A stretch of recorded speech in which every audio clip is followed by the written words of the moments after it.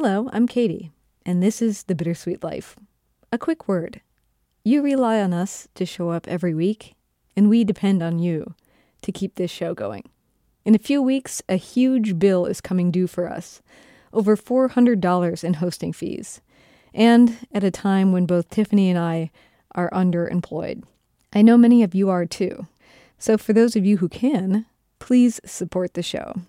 You can make a donation at our website, thebittersweetlife.net, or check out all the thank you gifts and pledge to become a monthly supporter at patreon.com/thebittersweetlifepodcast. You can find all those links in the show notes. And a big thank you to our 3 newest Patreon supporters, Jill, Donna, and Neil. Watch your mailboxes and inboxes for thank you cards and gifts, including our exclusive super secret Truth or Dare episode, one of my absolute favorite episodes of the show. And thank you to those of you who recently pledged at our website, thebittersweetlife.net. You'll be getting special gifts and a handwritten thank you note in your mailbox soon as well. Thank you, Lori, Teresa, Valerie, and Jill. And for all of you who have contributed to the show monthly for years, we are extremely grateful to you, as always. So if you love the show and you want to help, find those donate links in the show notes. A little goes a long way. Now, on with the show.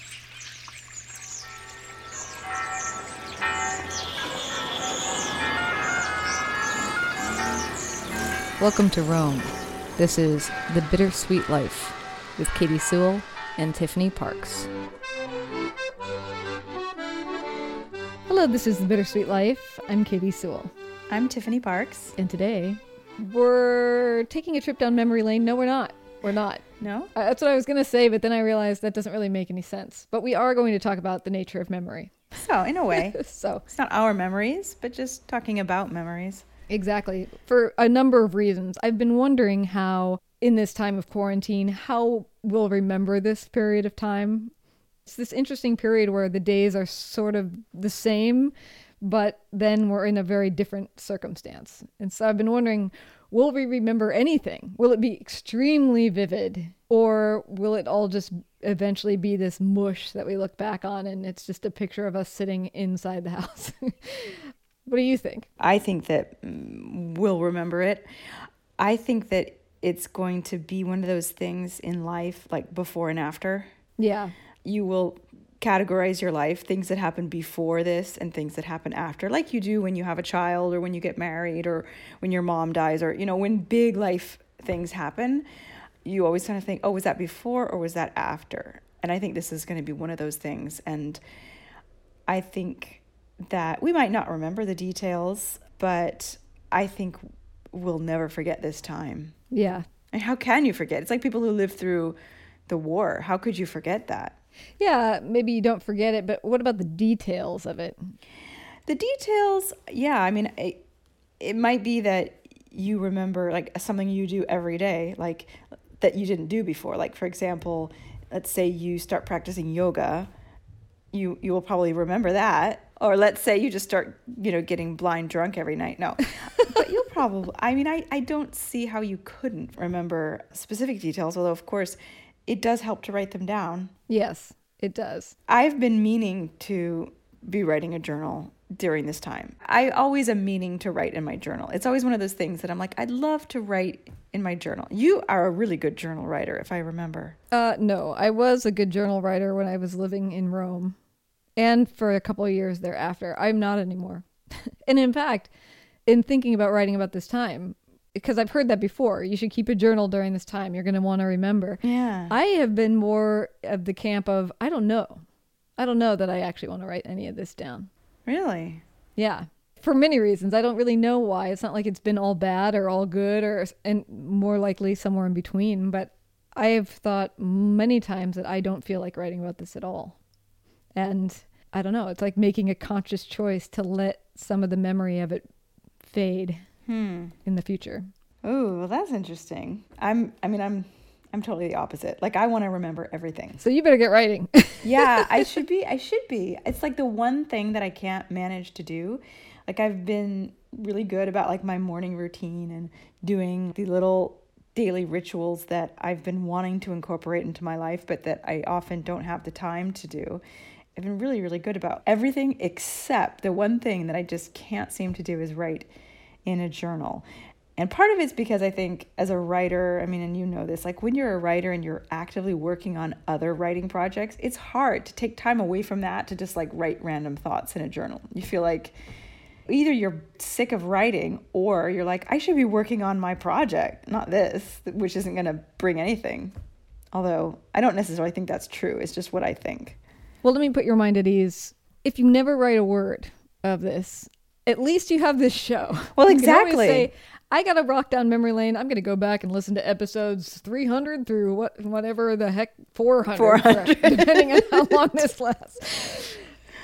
So there's another reason I wanted to talk about memory today, and that's because of a passage in a book I've been reading that I thought was kind of thought-provoking.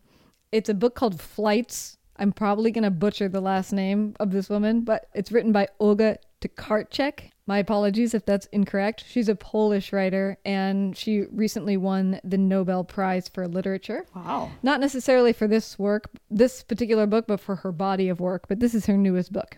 And the entire thing is a series of vignettes, most of them focused on travel. And this appeared in one of them. I'm going to have you read it because you're such a good reader. I guess I'll set it up by just saying, doesn't matter who these characters are. The whole book is fragments, but this is happening on a train. This passage is happening on a train. So I'll just say that and then you can read it. Lost in thought, he gazed out the window at the landscape that seemed to hurry off somewhere. Didn't he ever think, what does "we were there" really even mean? Where did those 2 weeks in France go? Those weeks that today can squeeze into just a couple of memories. The onset of hunger by the city's medieval walls and the twinkling of evening at a cafe where the roof was covered in grapevines. What happened to Norway? All that's left is the chill of the water in the lake that endless day. And then the delight of the beer brought just before the shop shut, or the arresting first glimpse of the fjord. The things I've seen are mine now, the young man, suddenly revived, concluded, slapping his palm down on his thigh. It's great. Yeah. What I loved about that was I love that philosophical question, where did those 2 weeks in France go? Even for me, you can spend a year living in Rome and it gets boiled down into a handful of memories that I could shove in my pocket. Really? Well, there's more than that. But even still, it's not like a year's worth of memories. It's this moment that stands out. Tiffany and me watching the street explode on New Year's Eve, or me writing in my journal on the terrace on the top of my building, or walking into the churches and stuff. It's not, obviously we don't carry every moment with us forward. We live all these long days, but then they become little vignettes. Yes, I get it. I get that, but that would be the case in our regular life too. If you lose 2 weeks in France, you would have lost 2 weeks in your regular life, so you might as well have spent them in France, and you still have at least a few memories. I mean, I love this passage. I think it's beautiful, and I love particularly the last line of it, but I don't necessarily agree that a trip can be boiled down to just a few memories. I feel that travel changes you in such profound ways that even if you maybe don't remember everything, you're still changed by it. Yes. Changed by what you picked up there. Yeah, what you lived, what you saw. I mean, I think of my time in India.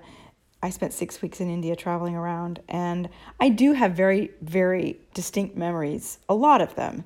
But I'm sure there are many things that I've totally forgotten. But I think something changed in me during that trip. Something, I don't know, my eyes were just opened. I had never been so far away. I'd never been to, I'd never been outside of really Europe and North America, really. So it was just a totally different world I was seeing, and seeing how people live. So different from what I was used to seeing. And I think that when you see things like that, you can't help but somehow be changed, or at least learn so much and grow so much, even if you don't necessarily remember the details. Yeah, it's certainly the first time you ever go to a country, for instance, where people are extremely poor, very destitute, and you think, especially if you're just a young person coming from the United States, and you think, this is just the way life is, and you realize for that first time, no, this is not the way it lives for so many people. It could be a totally different thing. Yeah, I think that that's true. I think you take the lessons, but it is also interesting. I still think it's interesting, this notion of what memories you pick up and what things you forgot. And I did invite an expert on to help us untangle some of this, because we can muse about it all day, but I'm like, where are the experts? Bring in the experts. There's got to be some people that have studied memory. So should we bring in our expert? Bring her in here. All right. Susan Engel is a member of the psychology department at Williams College and the director of the Williams Program in Teaching. She's the author of 8 books, and her latest, The Intellectual Lives of Children, will be published by Harvard University Press next winter. Thanks for joining me to talk about memory on the show today. Oh, my pleasure. My pleasure. You also have a book called Context is Everything, The Nature of Memory. That's true. So if context is everything, tell me a little bit about that. Okay, well, I better explain the origins of that book. So I'm a developmental psychologist. Yes. My first book that I ever wrote, I was very young, was about children's storytelling, how children learn to tell stories about their lives, make up stories, to create stories with friends. It's about narrative development.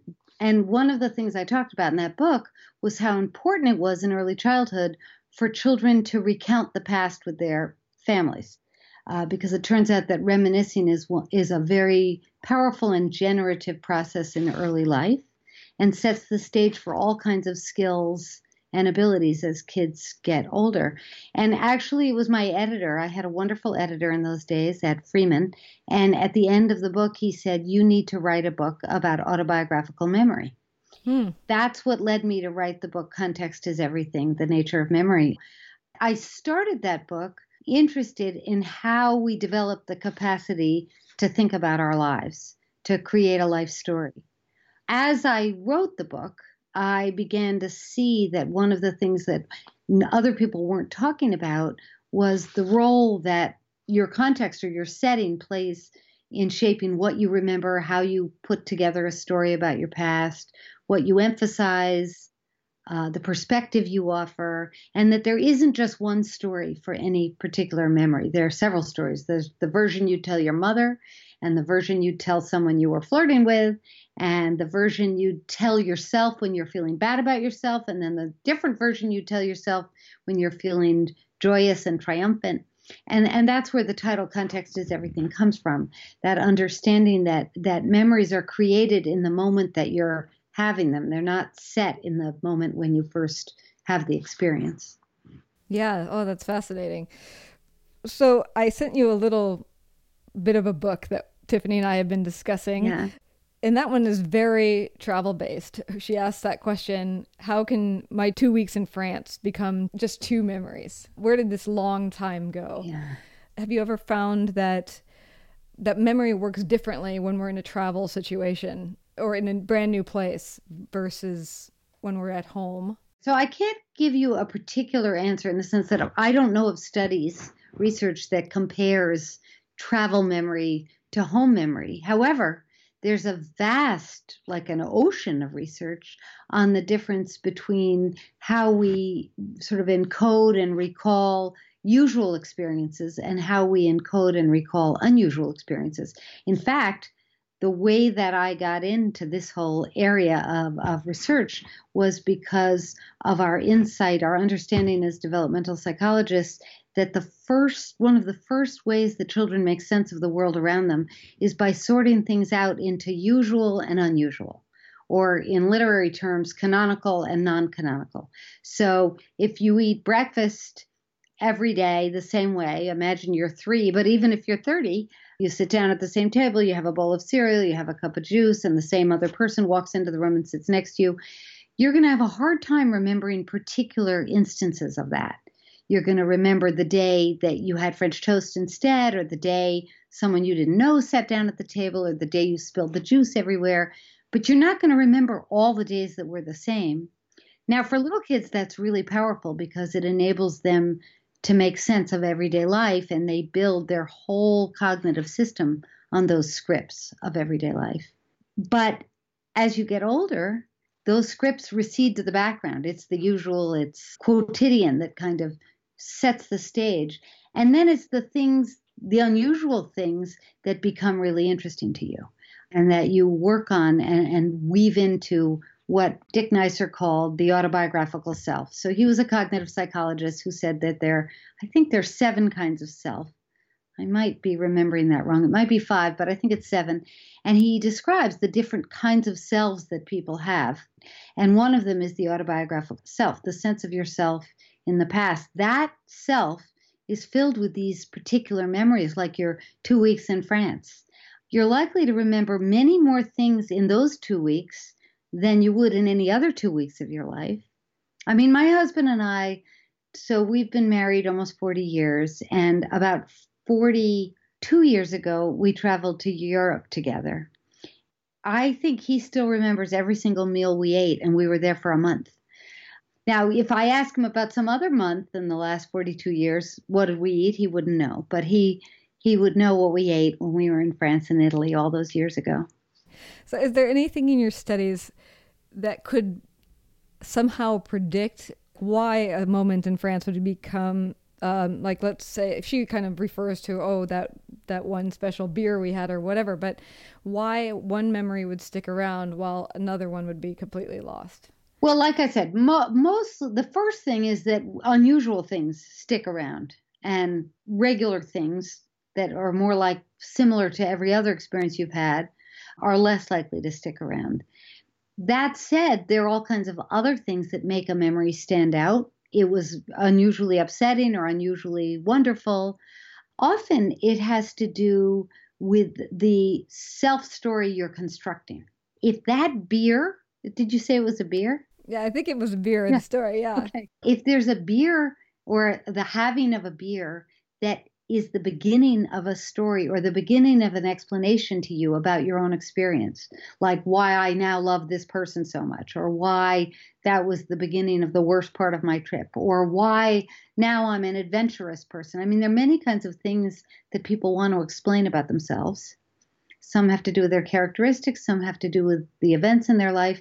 But if that beer helps you explain yourself in some way or helps justify a view of yourself that you have, you're more likely to remember it, and you're more likely to rehearse it, to repeat it.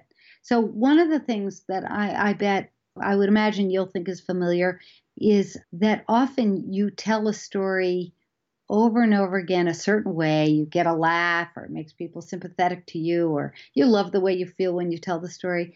And before you know it, you really don't know what actually happened in the original event. You just remember the story.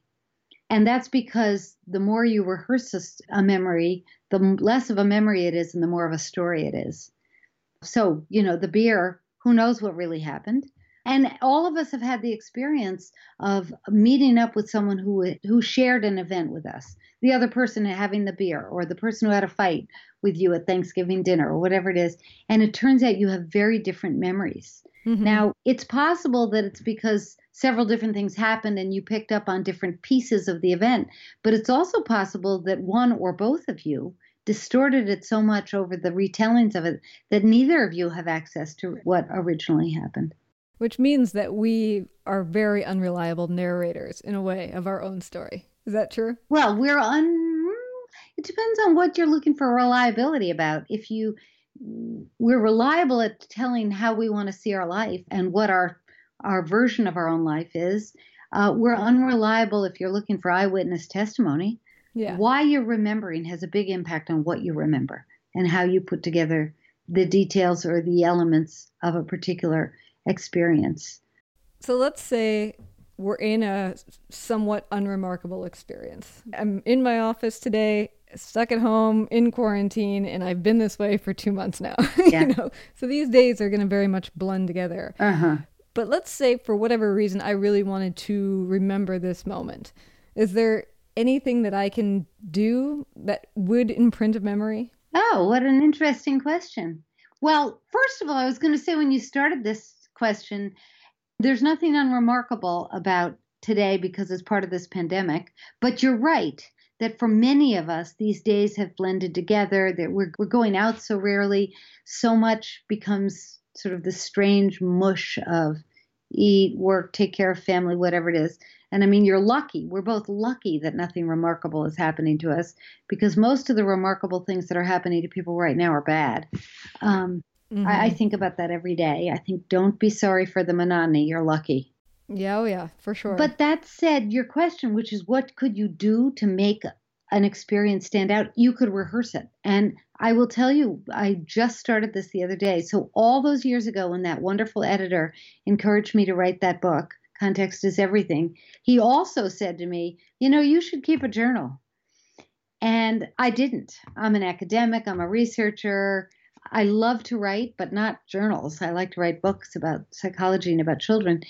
And 3 days ago, for the very first time in my adult life, I sat down and started to write a journal, because I realized it's very funny, because I didn't even know who you were at that time. But I thought to myself, I'm going to want to remember what it was like to live through this pandemic.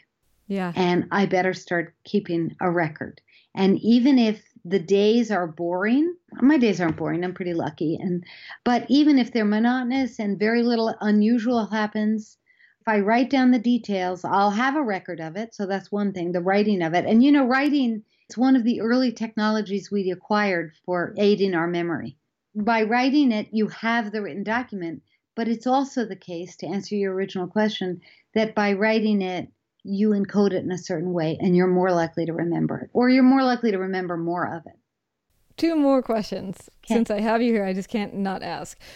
So there's always these people in our family who seem to be the keepers of the memories. Oh, great way to put it. And then the people who just say they cannot remember. I have a sister who just always says, you got to ask Katie. I don't have a memory for these things. Yeah.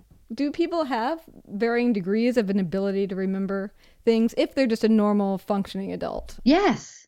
So I don't want your sister, if she ever hears this, to take this the wrong way, but we certainly know that memory is a strong individual difference. And this is just, someone's going to skewer me for saying this, but I'll just say it anyway. Look, memory is part of the original intelligence test. Now, there's memory for different things. So your sister may have an exceptional memory when it comes to numbers or information or graphs or pictures or how to do the things she's good at in her life, flying airplanes, cooking, taking care of animals, whatever. But there's no question that there are individual differences in the capacity to remember, number one. And they're not all the same. So autobiographical memory and knowledge memory are not quite the same. So one of you could be really good at one and another at something else. The other thing is what you pay attention to. So attention is very closely linked to memory. And there's an abundant research to show that. And I'm going to guess, by the fact that you do this show and that you used to work for NPR, I believe, that you have a great interest in things about people's lives and details. That's true. It goes with what you do, and you're very verbal, or you wouldn't be doing radio. It's not surprising that then you would be the one considered to have the good memory for family stories and family events. So yes, there is some truth to that. Now, that said, also people vary in how useful and satisfying it is to remember the past. Novelists probably are exceptionally good at remembering things from their lives and other people's lives. The fact that everyone treats you like the good memory person for your family, it's true that that's self-perpetuating, because then you pay attention to those things, then you practice it, then you are ready to be asked, and then you have the answer. All of that goes into a kind of perpetuating that and strengthening that aspect of who you are. Okay, so now I have 2 more, and then I will let you go about your life. The first one is going back to the very first memory people have in life. There's a stereotype, and maybe it's not a stereotype, but that's why I'm asking. There's a stereotype that most often it's some sort of traumatic event. The first thing a kid remembers. We all think back on our childhood and we go, that's where it began in my memory. What is the truth of those very first memories from what you've learned in your studies? Okay, so first, this gives me a chance to offer a caveat that I wish I had said at the beginning, which is that I do not do research in this area anymore. Yes. It's a very vibrant area of research, and any interested listener should go and look at who the people are doing research in this area now, because it's fabulous. And there's probably a lot that's been discovered that I don't even know about, because I'm involved in other kinds of research. That said, I don't think what you said is true. Good. As far as I know, there's very little evidence to that effect. So, first of all, as I said, the first things kids remember are actually not the singular things, but the everyday things. They can't recall those and make good stories out of them, but that's the first kind of remembering. Second of all, most things that people remember about their early childhood, I even have some evidence of that in my newest book that's coming out next year, are not traumatic at all, but very specific. You remember a toy that you love to play with, or a funny rhyme that you said, or I remember. So when I was a baby, I lived in New York City, and I remember two things. I remember my sister and her best friend accidentally tilting over the baby carriage and my tumbling out. It wasn't traumatic. I just remember it. They were laughing and sort of wasn't traumatic at all. I also remember sitting under my babysitter's ironing board while she watched soap operas. It's nothing. It's a very banal memory. I just have a very strong image of it. I do not think there is any evidence that children's first memories are of traumatic experiences. End to end, since you started with how kids learning how to reminisce and their narrative development, and this is much of what you're working on now, it sort of gets that larger, a little bit more philosophical question of what is the value of a memory? Oh my God. If it's not something that just informs you so that you stay alive, or the things that help us function in the world, but the value of these memories of France. Maybe the larger question is, what is the value of us as adults reminiscing when we've sort of constructed a narrative already? Oh my God. That question is too big to answer at the end of an interview. I mean, what good are we without it? And all you have to do is think about people who don't have a memory anymore for their past, or people with certain kinds of brain damage who don't have memory, and their life is terrible. So I would ask the opposite, which is, what are we without it? I love that. That's a great answer. Well, Okay. Susan Engel, thank you so much for jumping online with me and talking. I really appreciate it. It's a pleasure. Nice to talk to you. Well, that was fascinating. It's nice to hear someone who actually has done research on memory and doesn't just think about it and wonder about it and ponder it like we do. Yeah, and that ending notion with one of my impossible questions, I suppose. Sometimes I ask questions that are just too big, or if someone were to ask me, I'd just stare at them blankly. But luckily, I'm very rarely in the interviewee chair. But I did love her answer of what are we without it, which is sort of true, but also chilling notion of what are we but our memories is sort of an interesting thought. I think that really goes back to the line from the book, Flights, when he says, that's mine now. Mm-hmm. It's not just yours, it's part of you. I think the memories that you have become part of you. And when you see things, and this often happens in travel just because we're so out of our everyday, but it doesn't have to be travel. But in this case, when you see something, it does become part of you. It becomes part of your lived memory and part of your story. Yeah, particularly if we are to believe what she said, which is so interesting, of that the things that we remember is in part because of how it fits into the story we're telling, which is another really fascinating notion, isn't it? That we pick up memories that fit the narrative that we're crafting about our own lives. Yeah. I mean, I think we notice things. I mean, not just what we remember, but even what we notice. We notice things that fit with what we think of ourselves. They did this really great study. I have no idea who did it. Don't ask me any details, but I read about it, so it definitely happened. They did this study, and they took people and they asked them, are you a lucky person? And so some people said they were lucky, some people said they weren't lucky. So they had these people go in, they told them, walk down the street, turn right, and go into the cafe, order a coffee, sit down and drink your coffee. So they had put like a $5 bill on the sidewalk for every person. The only people who saw it were the people who called themselves lucky. And also, when they went into the cafe, there was someone sitting at a table near them who was talking about something that had to do with what they were working on. And the lucky people, the so-called lucky people, the self-proclaimed lucky people, They noticed that, there's a person next to me, like let's say you want to be a writer, and you overhear that the person sitting next to you is a literary agent, and you strike up a conversation with that person. Only the so-called lucky people did that. So, I mean, obviously we're not talking about luck today, but the idea is that people who think they're lucky are going to notice things that are lucky or that are beneficial to them. And people who think they aren't lucky won't see those things. And, whatever it is, people who think that they're beautiful, they'll see someone glance at them and they'll think, oh yeah, that person thinks I'm beautiful. Whereas if it's the person thinks they're ugly, same thing. Person looks at them, they think that person thinks I'm ugly. Whatever it is, we pick up on, we notice what confirms our beliefs about ourselves. That's interesting.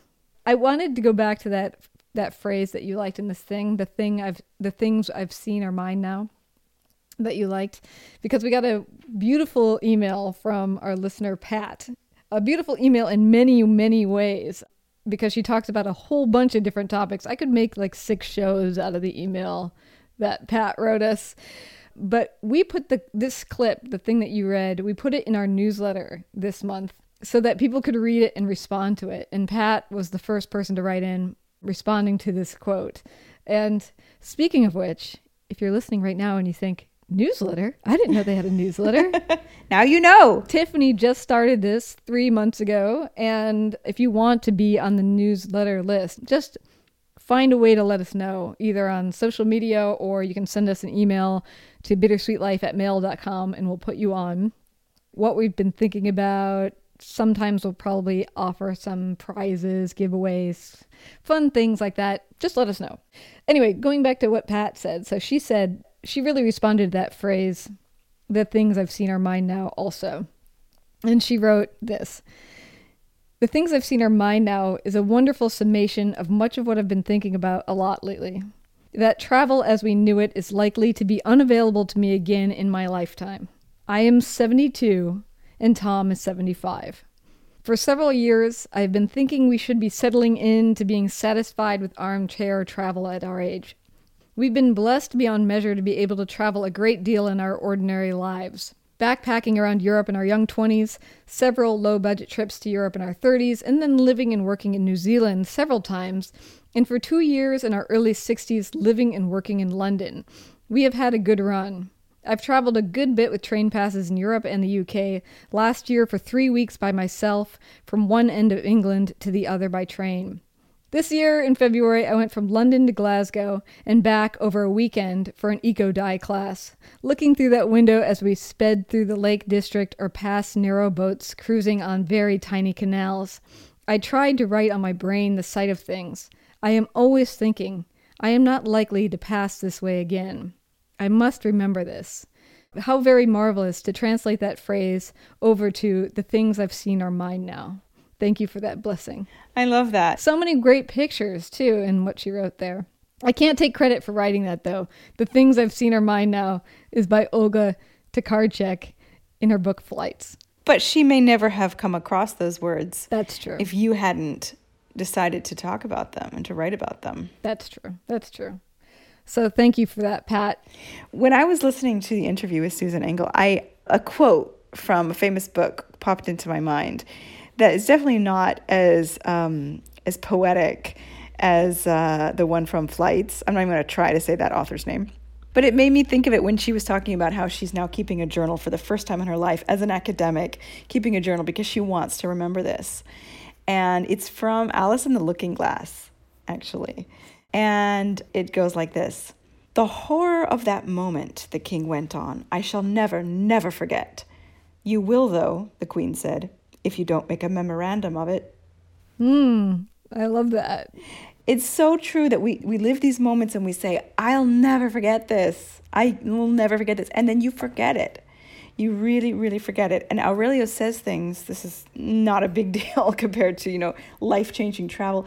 But Aurelio comes out with these really hilarious things sometimes. And I think to myself, I got to write this down because I want to remember this. Mm-hmm. And I usually will be like a couple of hours later in the day. And I'm like, okay, what was it? And I can't remember anymore. And it will have just happened.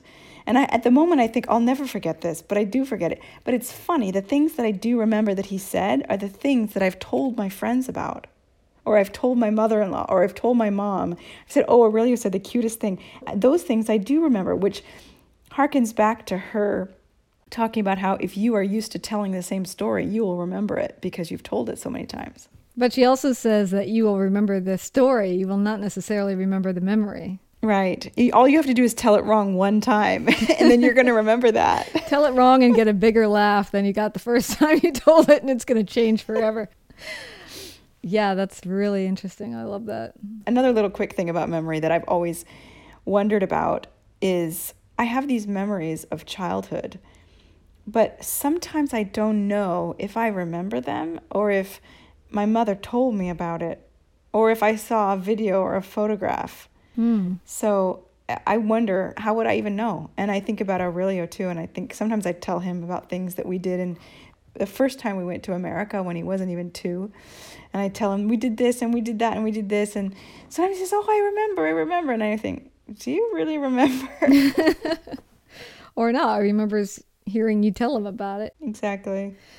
I don't know. It's probably a bit of both. Yeah, because you couldn't even tell whether or not, even if you can picture it, doesn't necessarily mean that it actually happened. No, absolutely not. Because I remember, this is a random thing, but I remember reading one of the Harry Potter books, and there's a scene in it. It's one of the later books, 6, I think. And there's a scene in it at the beginning. It's the opening of the book.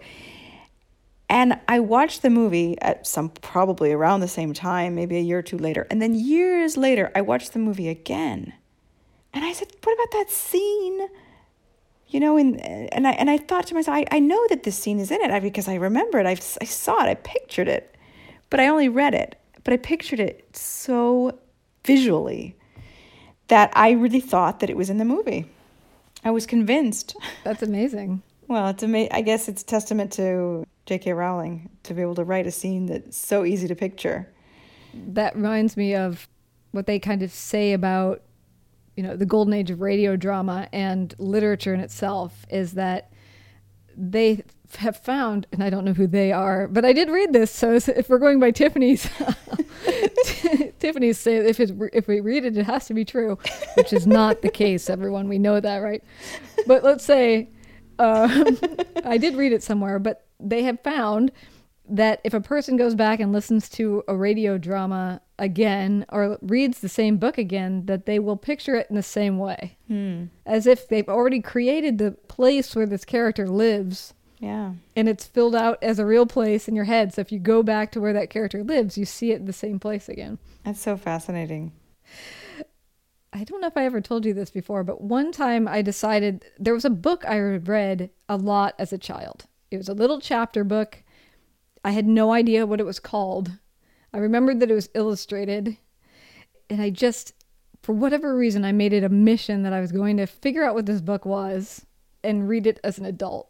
Ooh. And there was no way of researching it. I didn't remember what it was about. I didn't remember what its title was. How would you possibly go about this? And so what I did was I started going to thrift stores.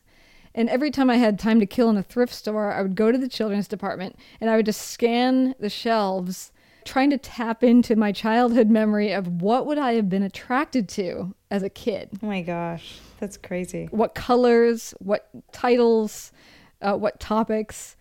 And I probably did this for 10 years. Oh my God. And I'll never forget, although you now know that that's not true, that one time I was in the Seattle Goodwill, the big one, everybody, down off Rainier Avenue. And I was looking through the books and all of a sudden I hit on one. This seems like it could be it. It was called Shadow Castle. It was pink and blue. And I opened it up and immediately recognized one of the drawings vividly in it. And I was like, this is it. I actually found the book. Oh my gosh, Katie. Did you get goosebumps? I couldn't believe I'd found it. I'd looked for it for so long. Oh my gosh. I read it. It was terrible. Just terrible.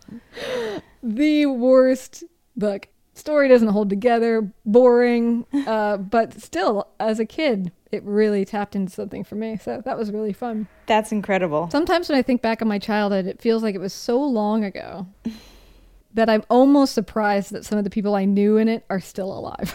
Do you know what I mean? I don't know, Katie. I feel like when I was 14, I feel like that was yesterday. I feel like our memories, particularly doing theater together. Yeah. If you compare how many years have passed since then, as opposed to how many years we'd been alive at that point, some of the things that we did together when we were 13, when we were in our first play together, Snow White. I think about that, and I think about how many years have passed since then. Almost 3 times the amount of time that we'd been alive at that point. That's hard for me to believe, because I feel like at 13, we had lives, we had memories, we weren't fully formed adults, but we were we were full little humans. Yeah. But I guess every child feels like that. I'm sure Aurelio feels exactly the same, and he's 4 years old, and feels like his experience is just as rich as ours, I guess. But anyway, yeah, I still feel like it's not that long ago. Well, maybe next show up, we'll have to talk about the nature of time, which we've talked about on this show before, but it's been a while. And it's a fascinating subject as well. Yeah. Because like you, as you say that, yeah, of course, my childhood is also very close. It's both far and close. Well, I always tell my younger friends, I have a lot of friends who are a great deal younger than me, and I always tell them, like, your 20s feel so long. They just stretch out over this incredibly long period of time. And your 30s, they go by in a blink. I don't know if it was the same for you, but I just felt like the 20s just lasted forever.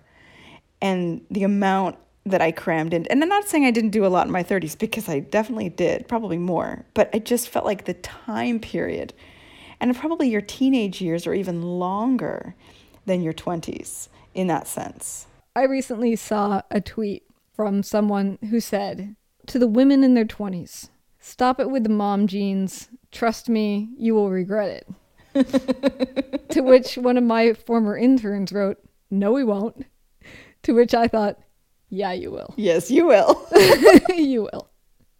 You will. Trust me. Trust me. I'm here from the future. Yeah, seriously, like, show off that flat tummy while you have it. Yep, for sure. Or, you could be like Katie and myself who still have it. Oh, yeah. But. Well, if you want to read this book, Flights by Olga Tokarczuk, Tiffany will make sure that there's a link in the show notes so that you can find it without having to write down that long last name and without me having to try to remember how to spell it. Absolutely. There's tons of stuff in this book. So if you're interested in that, and remember, if you're interested in that newsletter and all the surprises it holds down the line, just send us a note. Sign up. Yeah. One day we will have a website that actually has an email capture feature on it, but our website does not. I'm working on our new website right now, but it's a slow process for me. But yes, we do not have an automatic email sign up on our website right now. So you'll have to just send us an email at bittersweetlife@mail.com, or you can just send it via the contact page at our website, thebittersweetlife.net, or you can send it private message on social media. That works too. Yep. Because we're just going to keep churning out great things, just like this show, week after week. Week after week. Nothing slows us down. Yeah. And until next time, this is The Bittersweet Life. I'm Katie Sewell. I'm Tiffany Parks. Join us again. Bye. Thanks to Lori Lee Elliott for her help managing The Bittersweet Life on YouTube, and to Sarah Johnson for her consultation. Our logo is made by Jody Rick at the Lost Laboratory, with painting assistance by our muse, Caravaggio.